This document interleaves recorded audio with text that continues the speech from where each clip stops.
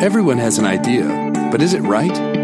Everyone seems to know what a Christian is, how the Christian life should look, and what kind of place the church should be. But are we even close? What if we could know? What if it looks different than we think?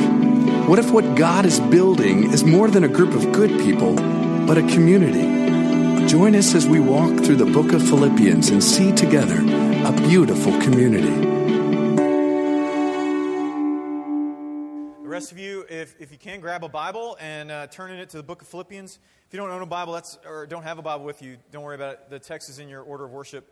But if you don't own a Bible, maybe you're new to this whole thing, maybe Christianity is kind of new to you, or maybe you do own a Bible, but it was your grandpappy's Bible, and you have long since been able to understand what those these and thous mean. We have a wonderful gift for you on our Connect table, which is that table in the back with a banner next to it. It's a Bible that you probably can understand, and we'd love to give that to you, okay? You don't have to grab that now, although you can if you want to, but any way that you can have the text in front of you, it's going to be a blessing to you. So, look, it's good to be back with you. I was out of the pulpit last week. Thank you, Jason, for filling in for me so adequately. It's great to have the freedom to be able to do that and know that things are going to go really well here. And so let me remind us what we're doing. So we're working through the New Testament book of Philippians.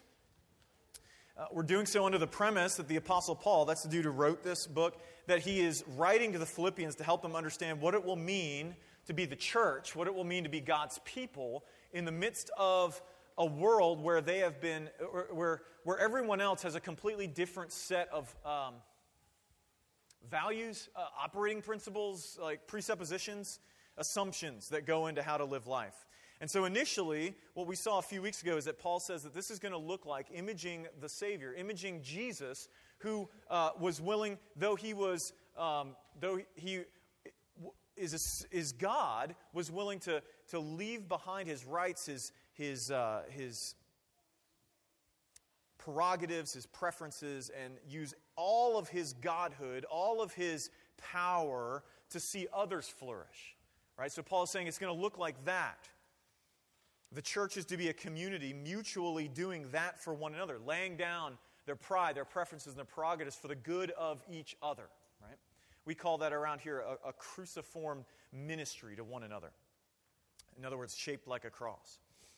And last week, Jason talked with us about how we're to work out our salvation, knowing that it's God working in and through us. And this week, we kind of further fleshed out by seeing that our salvation isn't simply getting rid of our guilt.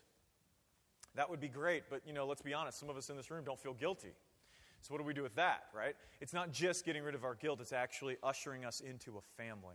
So if you have your place in Philippians, we're in chapter 2. If you'd stand, that's our habit here. In honor of God's Word, we're going to be reading Philippians 2, verses 14 to 18. And before we do, let me just remind us, the Bible says of itself that it is God's Word that is living and active. That means that what we're about to do is not just kind of read an antiquated message to an antiquated people. We're about to engage with a living God who speaks to us and actually begins to actively work in our lives. Let's hear it in that way. Do all things without grumbling or disputing, that you may be blameless and innocent, children of God without blemish in the midst of a crooked and twisted generation, among whom you shine as lights in the world, holding fast to the word of life, so that in the day of Christ I may be proud that I did not run in vain or labor in vain. For even if I am to be poured out as a drink offering upon the sacrificial offering of your faith, I am glad and rejoice with you all. Likewise, you also should be glad and rejoice with me. God's word for our flourishing. Would you pray with me?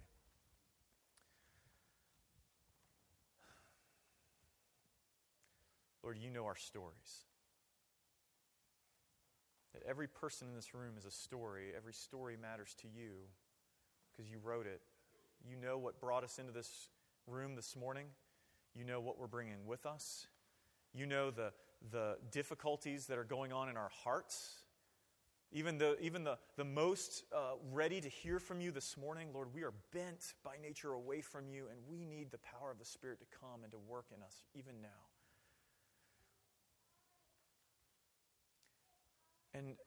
And not only do we need your Spirit to hear, but Lord, we need your Spirit to believe.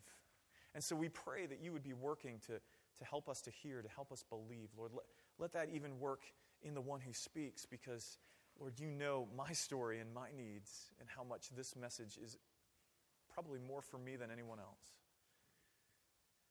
You are good, and we give you the praise this morning. We ask that you would bless this time, that you would let Christ and all that he has done come to the fore. Let everything else, including the one who's speaking, fall to the wayside, because, Jesus, you alone hold the words of eternal life. And we ask all these things in Christ's name. Amen. Have a seat. So, when I was in between my junior and senior years of college, I was involved in college because I became a Christian in college and became involved with the group that helped lead me to come to know Jesus. That was, at the time, had a different name. Now it's called Cru. And between my junior and senior years, I did a domestic summer mission trip with them. They call it I'm blanking, rude. Help me. So it's not called a summer mission, but anyway, we did a summer mission trip with Cru. It was a 12-week experience, and so what it was you went to suffer for Jesus on a beach, and I know that sounds terrible, but as you're there, you're working, and then you're sharing Christ with folks in your free time, and hopefully all the time.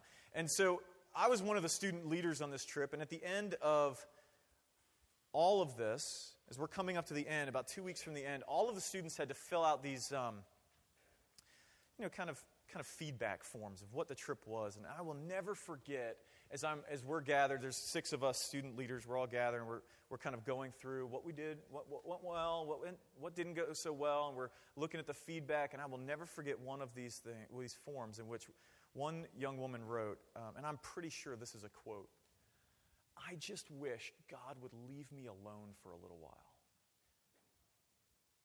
And she said that because she had felt so challenged over the summer, so disrupted, so kind of forced to change, that she was just like, can I just have a break from my stuff? I just need a break from my stuff. Let me be honest with you. That is where I am this morning. As I studied this passage this week and the meaning became clear, it was just another instance in my own life of the Lord kind of pushing on me, pursuing me, chasing me down with all this stuff. I'm like, and at the end of it, it was kind of like, God, can you just give me a break for a little bit?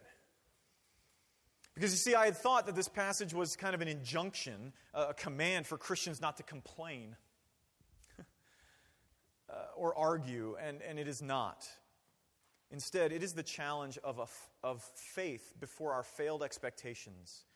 And it is the power of love to conquer our shame. And so we're going to look at this in just 2 ways this morning. As always, there's an outline to help you follow along if you need that. If you don't, just leave it. But we're going to look at 2 things. We're going to look at an unblemished wandering, and then we're going to look at an unblemished identity. Okay? Let's get started. Now look, here's my proviso at the beginning. I know some of us here do not believe a lick of the Bible, right? That's cool.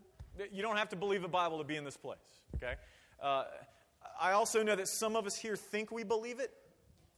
And by that we would say, yeah, I believe it. But when it comes down to like actually impacting our lives, impacting the way we live, impacting how we do what we do or what we do, it doesn't, which probably means we don't really believe it.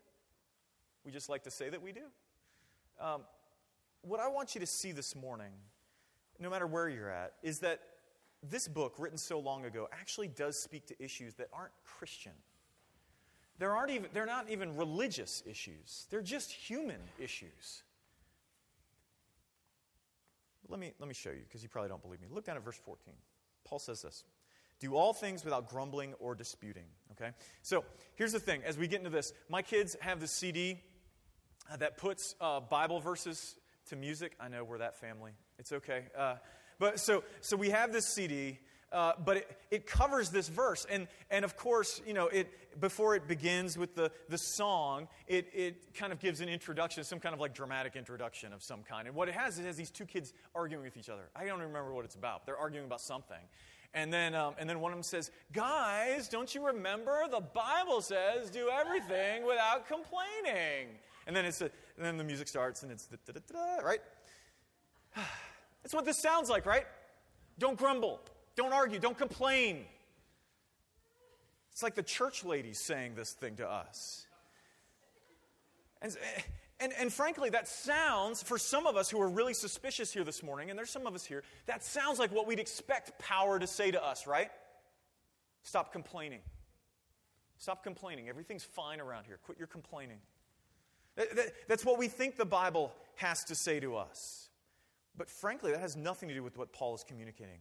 And that phrase instead, do everything without grumbling, has everything to do with the story of the Bible, right? So let me review that really quick. So after humanity broke the world, that's within the first 3 chapters of the book. You get that far in, you've already know everything's messed up. So you're 3 chapters in, humanity breaks the world. And we do it by betraying God. We turn away from Him. I know that most of us have come to believe that sin is breaking rules. It's not. It's betraying a person. It's breaking a relationship. And so we betray God. Again, that's what the Bible calls sin. But God promised to fix it. He promised to rescue us from that. And as the Bible progresses, as it goes through the story, He ends up choosing this dude named Abraham.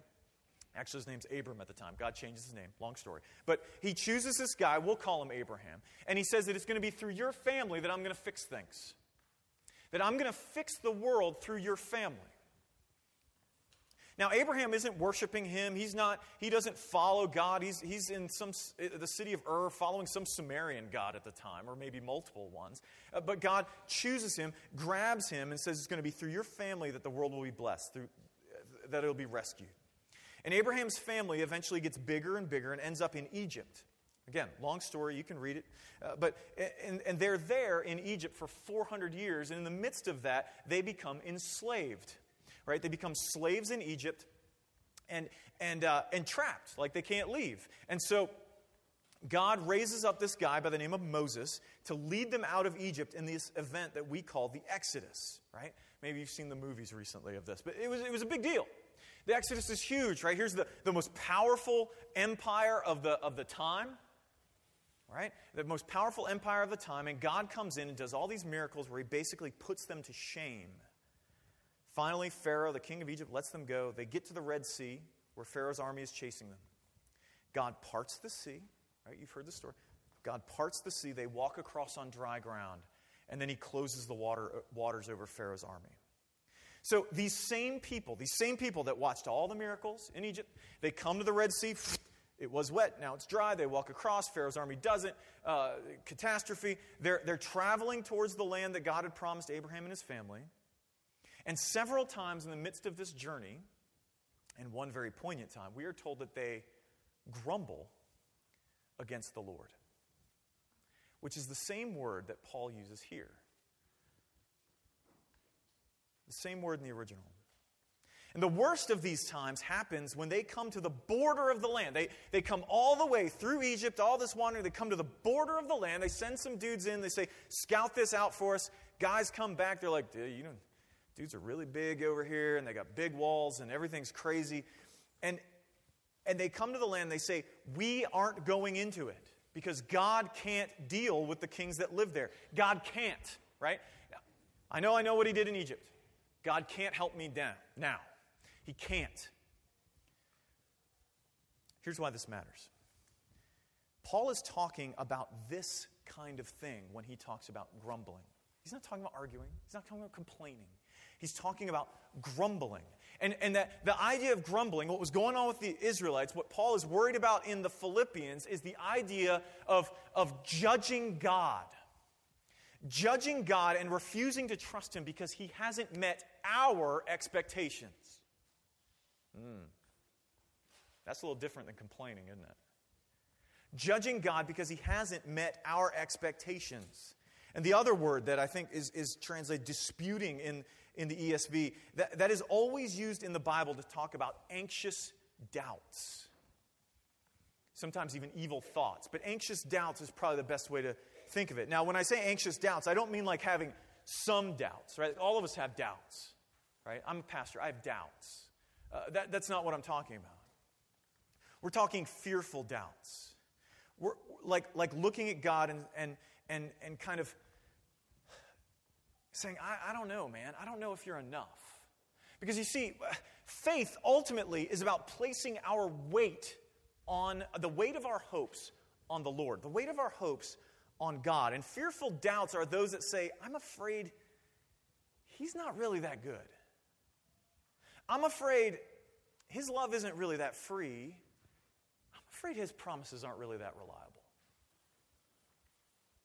Both of these words, grumbling and disputing, aren't about us. It's about us and God. It's about refusing to have faith. And that's not an ancient problem, is it? That's not an ancient problem. That's our problem, right? Because some of us are here this morning and God hasn't come through for us like we expected him to. We had a plan for our lives, and this is the way it's supposed to work, and God didn't come through for us. Others of us are staying pretty distant from God because we're simply too afraid to place our faith in him because of fear that he's not going to come through. Now, I know that some of us here this morning are like, that's not me, Rick. Like, I have intellectual issues with the faith. And, that's probably true. You probably are the exception. But my experience has been that many times, okay, and this was true of me when I had I thought I had the best intellectual arguments.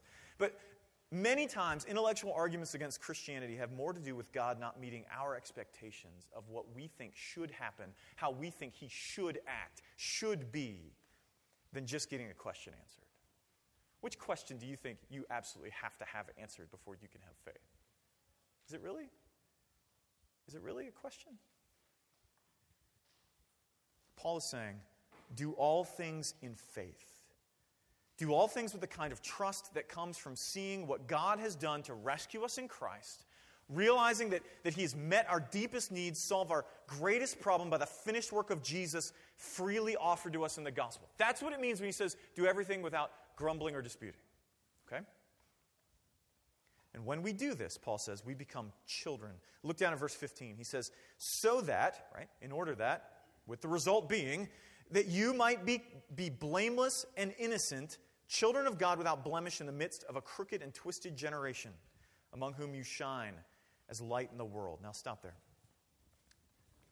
If you're reading this and you're thinking, like, some of you are like, this is one of those things that I hate about Christians, is they think they're so good, right? Because you see these words and it's like blameless, innocent, children. Let me just be honest, like, there's no one in this room who would be a taker on that. Like, blameless? Anybody? No, I didn't think so. Innocent? Didn't think so. Like, that doesn't come up. Look, if you've been to churches where people have pretended that they are awesome as God is lucky to have them, you've been around a bunch of people pretending, because it is a lie. Straight up. God forbid you ever experience that in this place. But he still says it. Blameless, innocent, children of God. And here's the thing. That's the gospel, friends, so we need to hear it. Remember what I said a few minutes ago, that God promised he would rescue the world through Abraham, through his family. The problem was, Abraham's family, and no different than our family, is jacked. Like, his family was jacked up like the rest of us.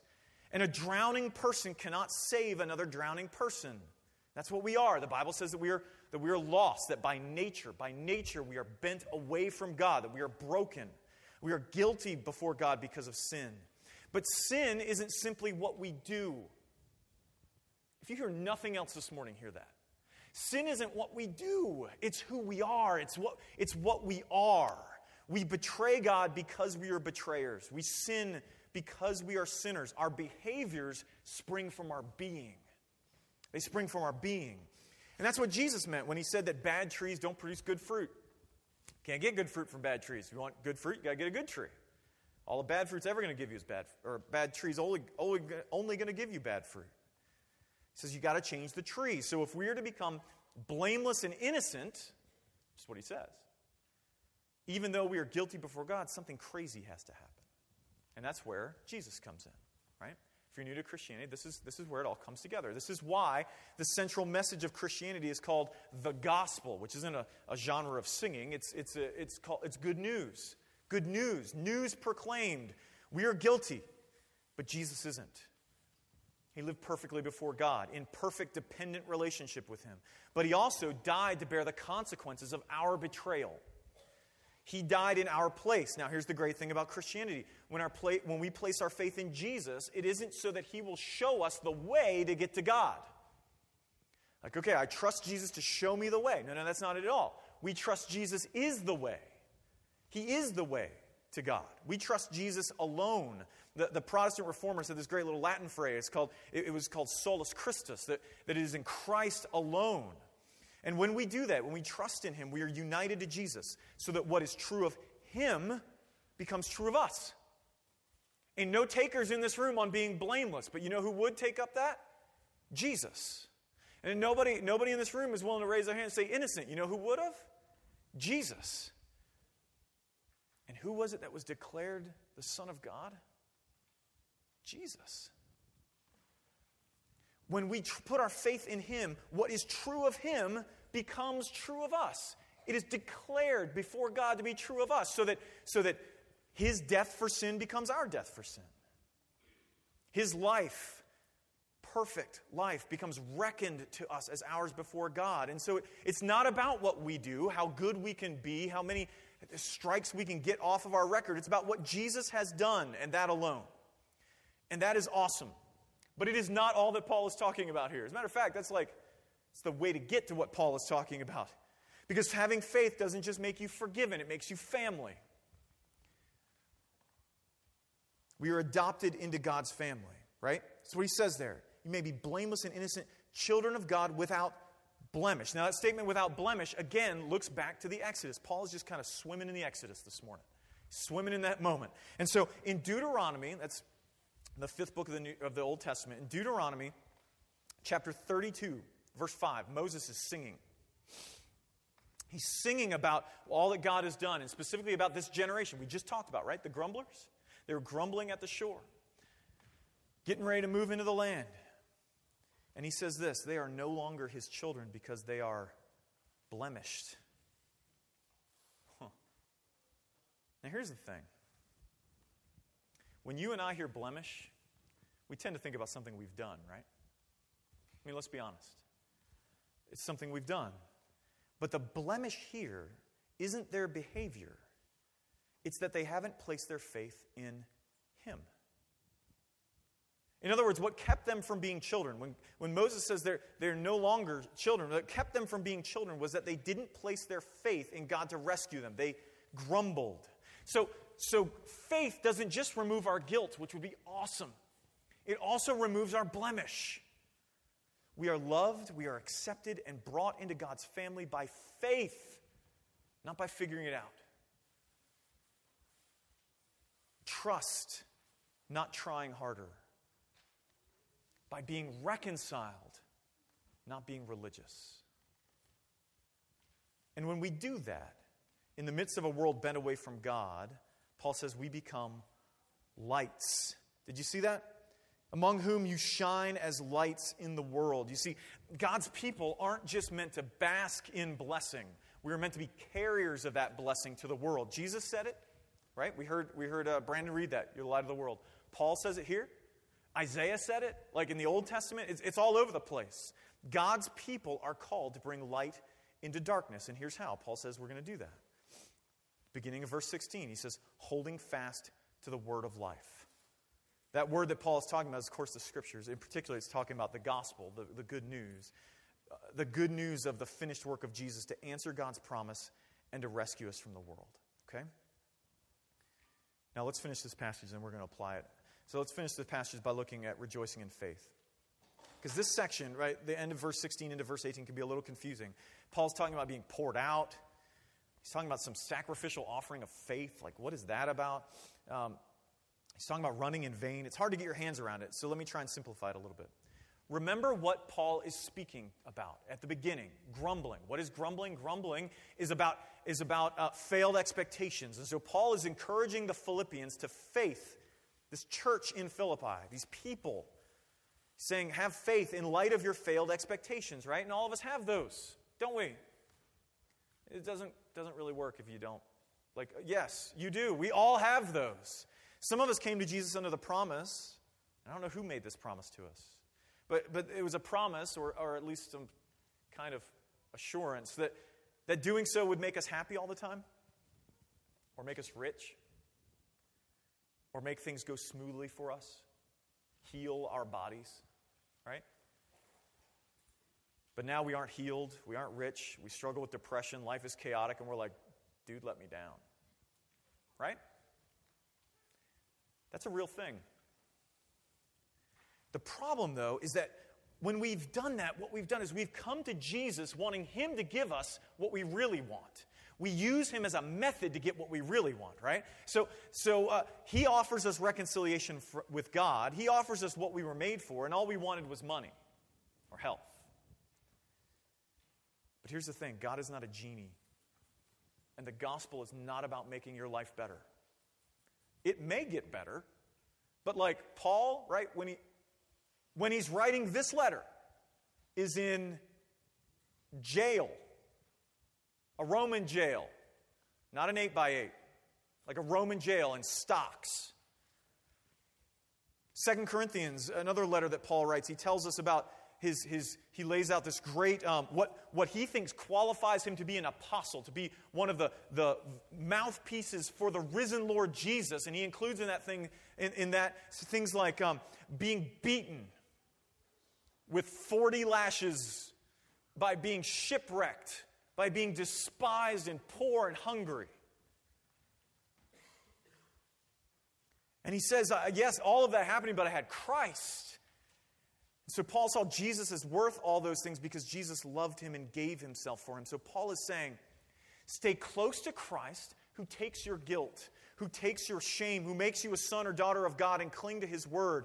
Cling to the gospel, he's saying, instead of the substitutes of self-help spiritualities. Even, might I say, the substitutes that claim that all you really need is to get more of Jesus. As if He's like some currency you can kind of collect more of if you do enough. Or the substitutes that say that everything would go well in your life if you just add a little more faith. You could just get your faith right, man. God would come through for you. That is a lie. If the Apostle Paul didn't have enough faith to avoid beatings and jail, do you think you or I have a chance? No. If the Lord Jesus Himself, now that's where it hits the ground, isn't it? If the Lord Jesus Himself, being the very Son of God, went to a cross, suffered, and died, do you think you can avoid it? Just enough faith? Maybe you can have more faith in Jesus. I'll leave that to you. But Paul says, cling to the gospel instead of these things so that all of His work might not be in vain. So that, he says, we might rejoice together no matter what happens to me. Okay? So that's our passage. Now I want to try and bring this a little closer to home for us if I can. Let's talk about the identity. There's so many ways we could go about this. I just want to touch two. And the first is removing our blemish. I love the fact that in this passage, two things are kind of set opposed to one another. One of them is this word blemish, and the other is the concept of adoption. Being made a child of God. And I love that because I struggle with that. Maybe you do too. Because you see, adoption, and some of you have adopted kids, so you know this. Adoption is all about, if you're the child, being accepted, being wanted, being welcome, right? Think about it. Adoption is that a parent chooses a child, like chooses them, and then welcomes them into their family. It's beautiful. So we have adoption on one hand, then we have blemishes. Blemishes over here, like a blemish, what do we do with our blemishes? We hide them. We hide them because we're ashamed of them. I don't care if it's a physical blemish or one that's not so much. Blemishes are those things in our lives that we have that we think, if they knew this, they could never love me. They could never accept me. They'd never respect me, couldn't choose me, would never adopt me. So let me ask you, friends, what is your blemish? What is the thing that you hide from others and try to cover up before God out of that kind of fear? Look, maybe for you it's an addiction to pornography. Or sexual desires you don't know what to do with. Or maybe that you know very much what to do with them. Maybe it's things you've done in the past. Maybe it's things that have been done to you in the past. Ways that you've been victimized. Maybe it's that you can't go through a day without a drink or a hit. Maybe it's how you view yourself because of things said over and over to you when you were younger. Maybe, for some of us, it's just the reality that we're finite and can't meet everyone's expectations. And that's not okay for us. And you cover these things up because if people found out, then they couldn't accept you. They couldn't love you. You hide these things because God could never love somebody like that. Does that sound familiar? Because it does to me. But listen, because this is what I need to hear, and I think it's what you need to hear too, and it comes right from this text. The only blemish that Paul talks about here, the only one, has nothing to do with your behavior. Nothing.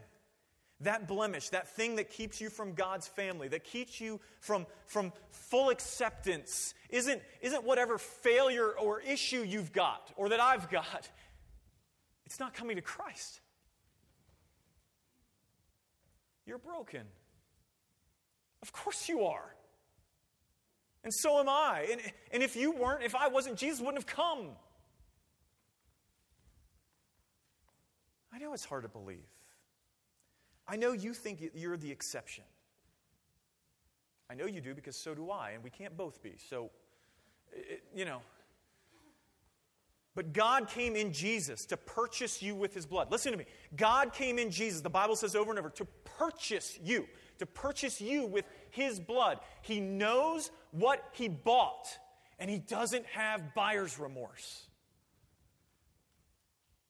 The work of Christ is enough, not just to remove our guilt, but our shame. That's where those anxious doubts come into play. Let go of them. He's enough. It is time to bring that shame into the light and see that you are loved by God and accepted because of Christ. And so in Jesus, your blemish is removed.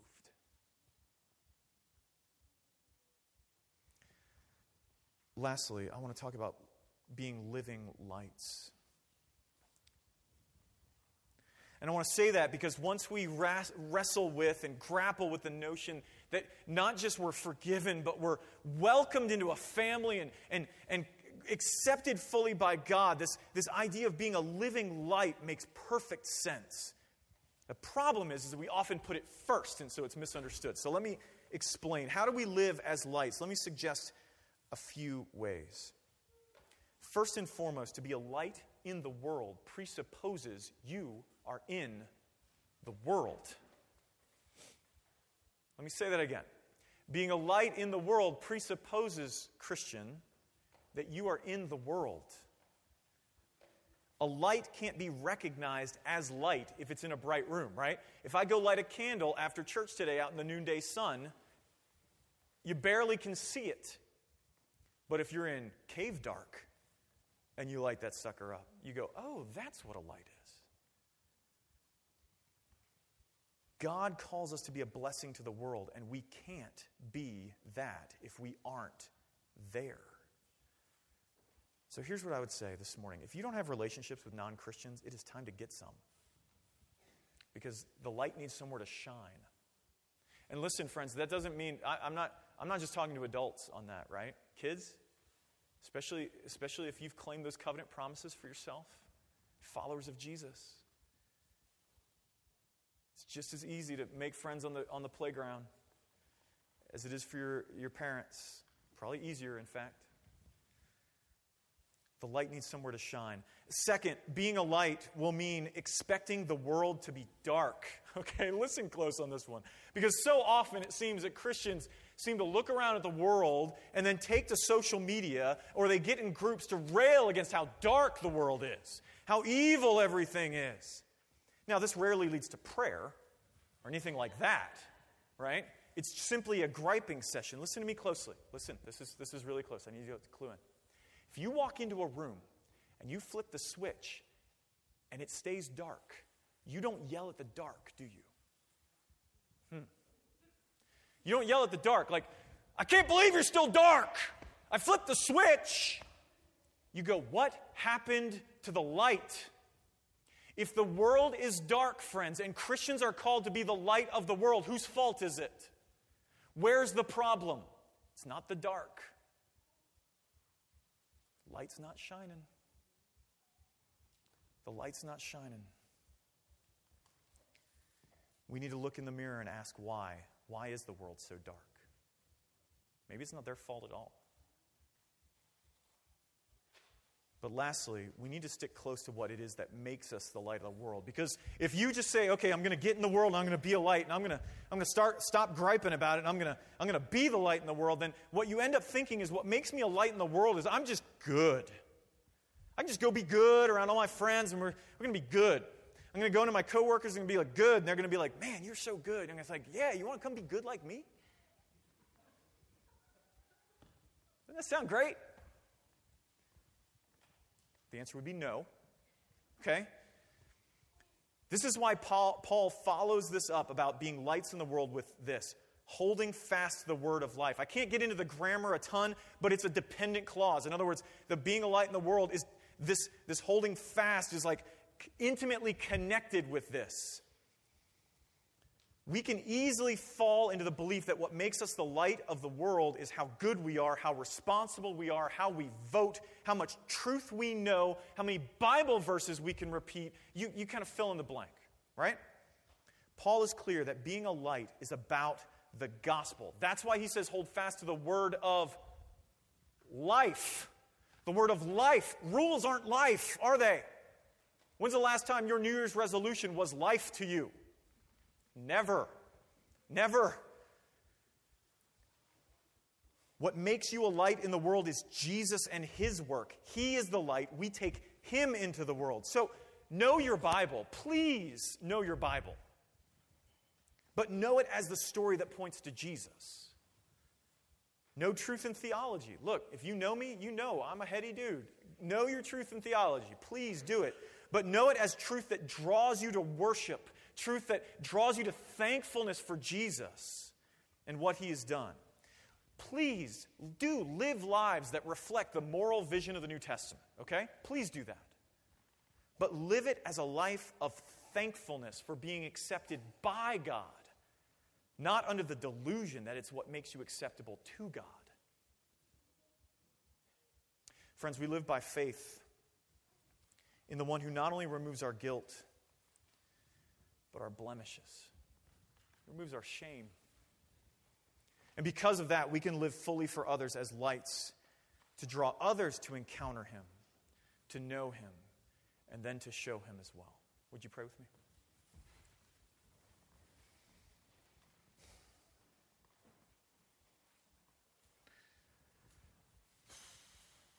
Lord, it is a truth that is beyond imagining. That you could actually remove our blemish. And that, in fact, any blemish before you actually has nothing to do with what we've done or how we've been rejected or used, or it's whether or not we're going to trust in you.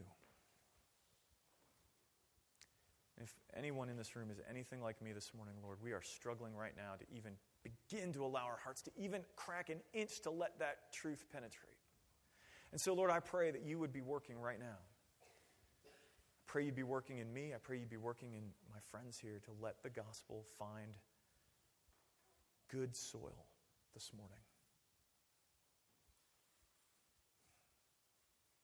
And I pray, Lord, that as you help us to wrestle more and more with a love that's that fierce, that committed, that gracious, that, Lord, that would move us into our workplaces, our neighborhoods, even our families, to proclaim that kind of gospel to others, because if it's good enough for us, it can be good enough for anyone. Do this to make your name great. And do this, Lord, so that we might be all that you've called us to be. We ask in Christ's name. Amen.